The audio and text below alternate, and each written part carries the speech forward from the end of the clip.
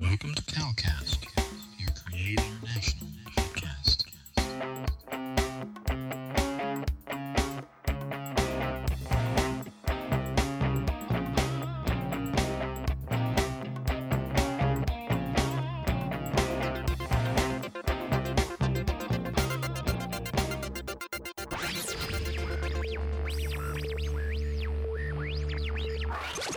God Network News,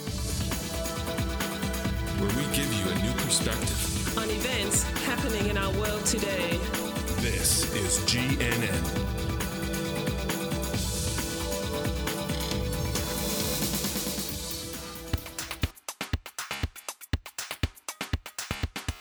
This is God Network News, episode 98. Welcome, GNN fans, to another episode of God Network News, the podcast that tells you what God's doing around the world. Not what CNN tells you, but what GNN tells you is going on in the world. If you're tired of listening to all of that crisis network news and you want to hear what God's doing, well, give us a listen.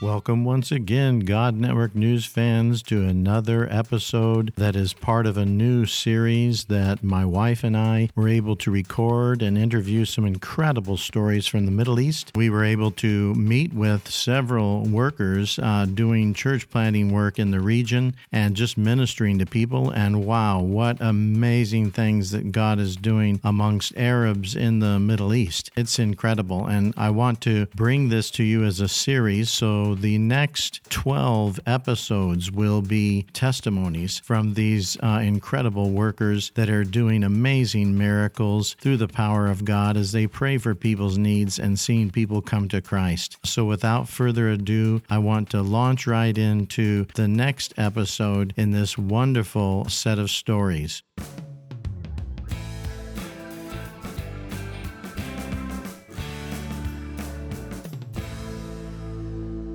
Once again, my lovely wife, Carol, will be leading this interview.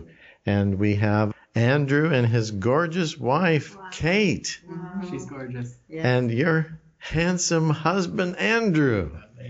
Yeah, great. And so she's going to be doing a little interview with them on their ministry and what things the Lord's been teaching them. So Calvin and I have had the privilege of traveling through the Middle East for the last month. It's been like a 5-nation tour. It started out with a consultation of workers of the Arabian Peninsula and hearing some wonderful stories. And as we travel to places, it's dusty, it's dry. We're surrounded with people in their long garbs and their exotic spices. And so all those sights and sounds of the Middle East have filled our mind. But what most fills our minds is the promise of God that He's going to bring living water, springs of living water. And we've seen that living water is the workers here who are sharing the life-giving waters of the gospel message. And so I just wanted to ask Andrew and Kate more questions about what are some of those words of life that they've seen that God's given to them that opens up the hearts, and that they've seen, wow, these thirsty souls have been opened to the life-giving words of Christ. So what are some tips and bridges that people who would be coming into this region could learn from your experience of how to share the gospel with this majority people? Yeah, well, I'm thinking back to, you just said, like, what are the words of life that we speak to people? And truly, in this part of the world, the most identifying quality of God is not necessarily that He's loving. And so when we talk about God loving us, we have noticed that can often be a huge open door into people's hearts. And I'm thinking back to one particular conversation I had with a local friend, and we were talking about God and who He was and our identity based on that. And I said, "Can I tell you my perspective of God?" And she said, "Okay." I said, "I don't think it's that God can love. I think it's that God is love." And I said, "I think that the problem, if God can love," and she interrupted me and she said, she said, if God can love, then he can't love. And I was like, I think that's exactly right. I was like, but if God is love, then everything he does for us is for our good and so that we are loved by him. And she was like, how did you come up with that idea? And I was like, well, it's written in the New Testament. It's written in the teachings of Jesus. And she goes, I have never heard that before. And so that just allowed us to have this whole conversation about the love of God. And to me, I'm like, that is at the middle of everything. Mm-hmm. So that's been an that's amazing conversation piece that we have with a lot of our Muslim friends. That's very good. Very good. That's amazing. Yeah, and so true. Yeah. Yeah, I would just add to that. I've had similar conversations, just quoting that 1 John 4:8 verse where it says, God is love. And yeah, just at the end of the day, the God revealed in Jesus is just so much better than the God revealed in the Quran or through the teachings of Muhammad. And I meet with local friends, and many of whom have yet to fully give their lives to Jesus. But just after every conversation, I leave just thinking, just so full of faith. It's only a matter of time till they just fully realize, like, the God revealed in Jesus Christ is so much better than the God that they are serving. And, you know, the God who calls himself a father, you know, is so much better than just this master who is up in the sky, just testing you all the time, waiting for you to screw up, and just a lot of things that my local friends believe. So focusing on that has been super helpful in moments. And then also one thing that I think has been super important in the area of evangelism is just going after the supernatural.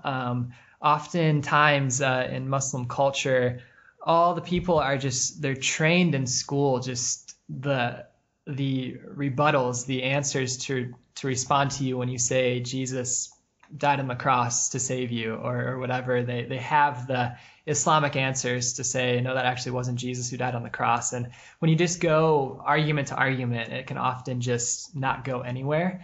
But it really gets their attention if they get healed, or if they get a prophetic word, or if there's something that's experiential that happens to them. It really catches their attention. So that is just something I would really encourage people coming to this part of the world to really go after. I grew up just knowing nothing about the Holy Spirit, not going after any of the gifts of the Spirit or anything like that, really until I got out here onto the field. I started going after it. So I say that to say you don't have to be some special person, you know, who grew up in a very charismatic church or anything like that. I would just say, if you're coming out here, just really pursue praying for the sick, really pursue just trying to hear God's voice for others, just pursue asking, you know, do you have any, you know, jinn, they call the demonic over here jinn. Do you have any jinn you need to be delivered from? And you'll begin to see, you know, and hear people saying, yes, I do need deliverance from that. Can you help? And I just have, you know, a story out here. I'd never been involved in any deliverances at all, but I offered it one night, saying to a local friend, if you have any friends or family who need to be delivered from demons, let me know. And he turned around and said to me, I need to be delivered from demons. Can you help me? And I was pretty shocked. I was like, I don't think I was ready for right here, right now with you. But anyway, so it was my first experience, and I just went for it, and Jesus completely showed up, and this guy got totally free from demons. And it was just, yeah, these moments just really provide, they just catch the people's attention a little bit more than just an argument, you know. So so it's about power encounters, you know. That's really where it's at. And it's interesting because when you look at this from an anthropological standpoint, you know, there's a famous anthropologist, Christian anthropologist, Paul Hebert, Dr. Paul Hebert, that called this the flaw of the excluded middle. What it is it's where people are living. It's where reality is for them on a day-to-day basis. It's not this high religion of the great by and by, or where are you going to end up, you know, and that kind of thing that they're concerned about. It's like the day-to-day thing that's happening. Right. Can Jesus help me, you know, to overcome this spiritual force? Can he help me with my classes, you know, in university, or, you know, these kind of things? And often we as cross-cultural missionaries, we miss this middle, Yeah. which is the most important for people. And what you're saying is, do you have anything in this area you need prayer, that you need God to come into and do something miraculous? Yeah. And that is the power of what you're talking about. It's really tremendous. And I think it's something that it's excluded. That's why he says in his article, The Flaw of the Excluded Middle.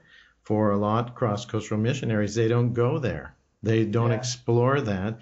They don't take authority over those things. Yeah. So that's amazing. And just to add to that, it's just for a little Bible reference. It's the end of the book of Mark. It says that, signs and wonders confirm the word that was spoken. So I'm just like, if signs and wonders are available for us to see God do in people's lives, and it confirms the word that we speak, the gospel that we preach, why not go after it? Because it really has been just a powerful confirmation that, again, just makes them think like, okay, I've heard the argument, but I'm actually experiencing something in the here and now, real in my heart. I had pain and now I don't. What do I do with this? Exactly. So exactly. That's cool.